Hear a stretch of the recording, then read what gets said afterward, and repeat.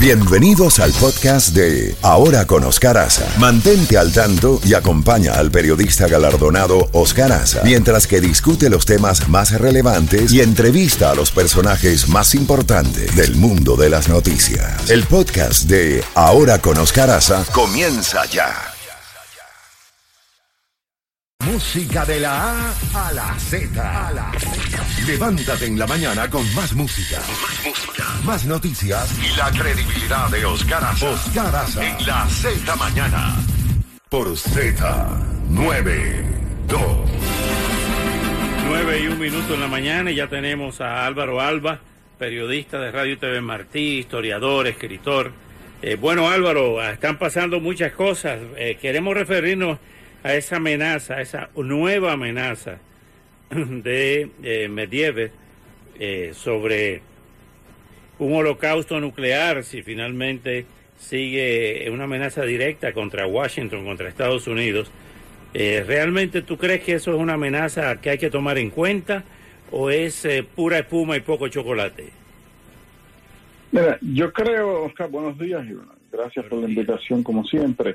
Yo creo que sí, hay que tomar en serio, pero al mismo tiempo hay que entender de que va dirigido con un 80% al consumo interno de Rusia y un 20% para Occidente, para tratar de influir y crear un estadio de opinión adverso a las sanciones y sobre todo a la creación de tribunales internacionales como existe o existió en su tiempo para los crímenes de Ruanda, para la ex Yugoslavia, etcétera.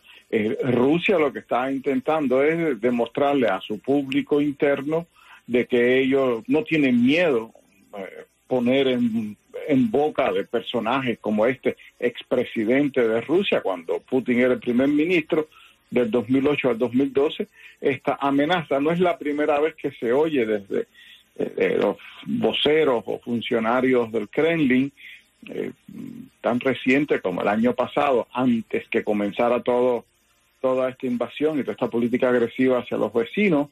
La televisión rusa decía que Rusia era el único país que tenía la capacidad de convertir en ceniza a los Estados Unidos. Más reciente, la televisión estatal publicaba cuáles iban a ser las ciudades primeramente que recibirían el impacto de los cohetes nucleares rusos. Londres está en la primera línea.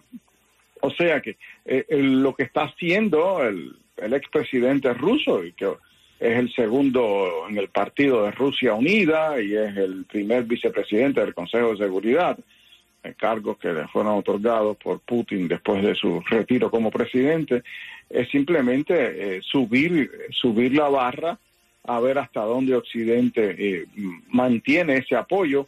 Y lo que se está hoy comentando, y estaban hoy las agencias de prensa, sobre todo de Europa, es que Rusia está centrando su atención para tratar de que se levanten las sanciones y crear estado de opinión en Turquía, en Francia, en Alemania y Polonia, porque considera que son los países los cuales hay una mayor influencia de lo que ellos consideran que es una rusofobia, y están con esas fábricas o esas granjas de troles creando grupos de debate en las redes sociales, están con muchos de los partidos, de los grupos y las asociaciones de solidaridad con Rusia creando ese estado de opinión, haciendo manifestaciones. Vimos unos rallies, unas demostraciones en Belgrado a favor de Rusia recientemente,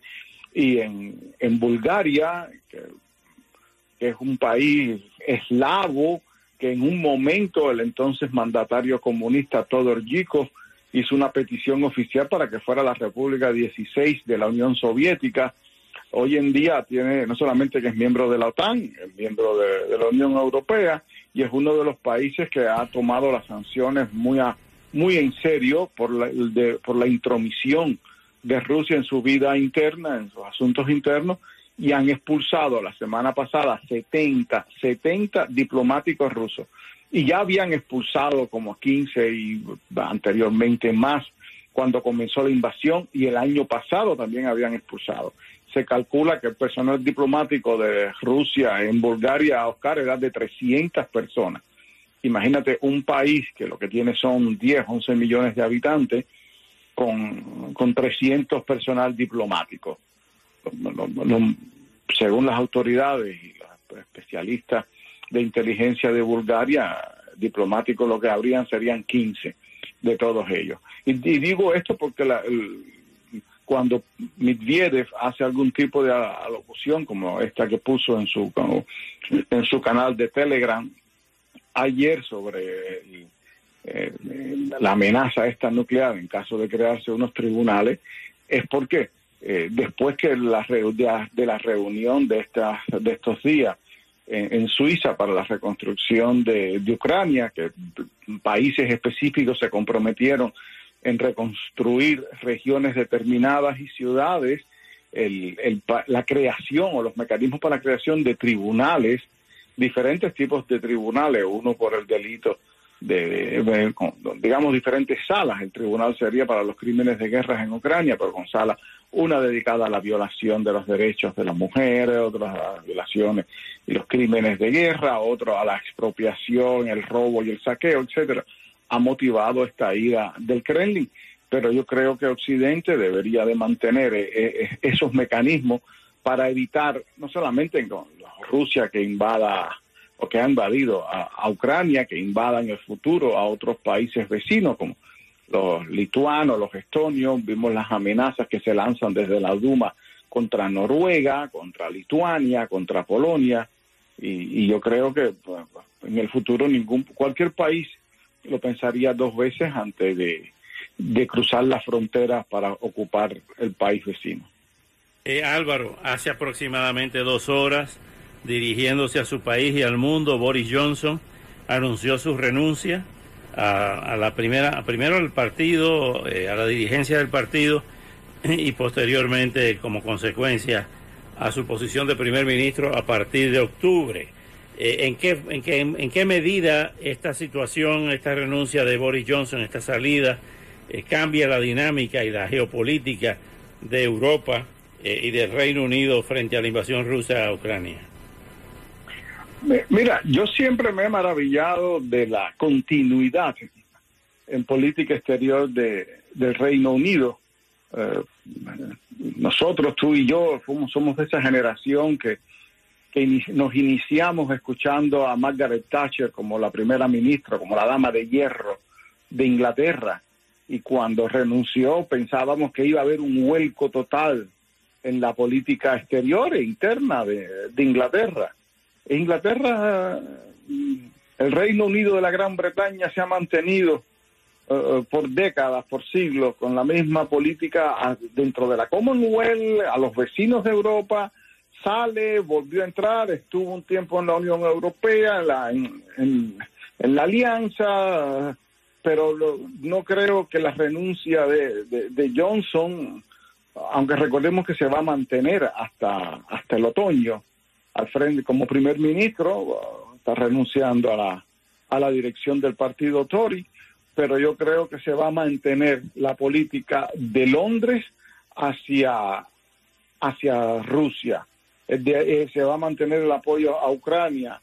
Recordemos que a pesar de los cambios de gobierno, los ingleses han sido enfáticos en la participación del Kremlin en el asesinato de Litvinenko ahorita van a ser 10 años allí en Londres, del intento de asesinar a otro exfuncionario del FSB allá y a su hija en Londres, y los ingleses han sido los que han mantenido una política más fuerte de sanciones hacia los funcionarios rusos, los que han confiscado mayor cantidad de casas, de villas, de aviones particulares y de yates de los oligarcas rusos. El cambio siempre va a ser paulatino. No creo que que afecte la política de Londres hacia Rusia ni hacia Ucrania. Los ataques al Donbass, la ofensiva rusa, ¿cómo ves desde el punto de vista de los operativos militares. ¿Qué es lo que busca Rusia? Ya que no ha podido ocupar ni desmembrar a Ucrania, ¿qué es lo que busca ahora? Mira, estamos en el verano, es una época propicia para las operaciones militares. En el 2014 fue precisamente en el verano cuando las dos regiones separatistas, con el apoyo de Rusia, lanzó aquellas operaciones para intentar ocupar mayor territorio. Hubieron intensos combates entonces por Mariupol, que después fue tomada de nuevo por los ucranianos, y además recientemente en esta nueva invasión haya sido ocupada por Rusia. Fue la época donde debido a los combates y el armamento que tenían los separatistas, tumbaron aquel avión de Malasia que llevaba llevaba más de 100 pasajeros holandeses, y me da la impresión de que Rusia va a intentar seguir la ocupación paulatina de pequeñas aldeas, de ciudades, sobre todo en la región de Kharkiv, que está siendo atacada con mucha intensidad, en la ciudad de Mykolaiv, donde está, digamos, el camino hacia Odessa, aunque reconforta al escuchar que volvía a ondear la bandera de Ucrania en la isla de la Serpiente. Sergio nos enviaba unas fotos donde se veía primero la destrucción de los establecimientos militares que habían allí realizado y que habían ocupado los rusos, y la bandera ucraniana ondeando de nuevo sobre una isla que se convirtió en célebre durante los últimos meses, primero por la actitud de sus marineros, después por la presencia allí del Estado Mayor de la Flota del Mar Negro con su buque Moscú, que fue después hundido por los ucranianos, y más reciente por esta retirada rusa y la toma de los ucranianos de la isla. Bueno, Álvaro, no te robo más tiempo, y se dio tu predicción de que esto iba a ser una guerra larga. Parece que sí, ¿no? Sí, Oscar, hay que prepararse, y por eso hay que estar bien informado, ir conociendo todos los personajes involucrados, todas las alianzas, y aunque dicen que Winston Churchill decía que el Kremlin era una pelea de mastines debajo de una alfombra, siempre hay que saber cuál es el perro que tiene la cabeza más alta en esa pelea. Sí, señor.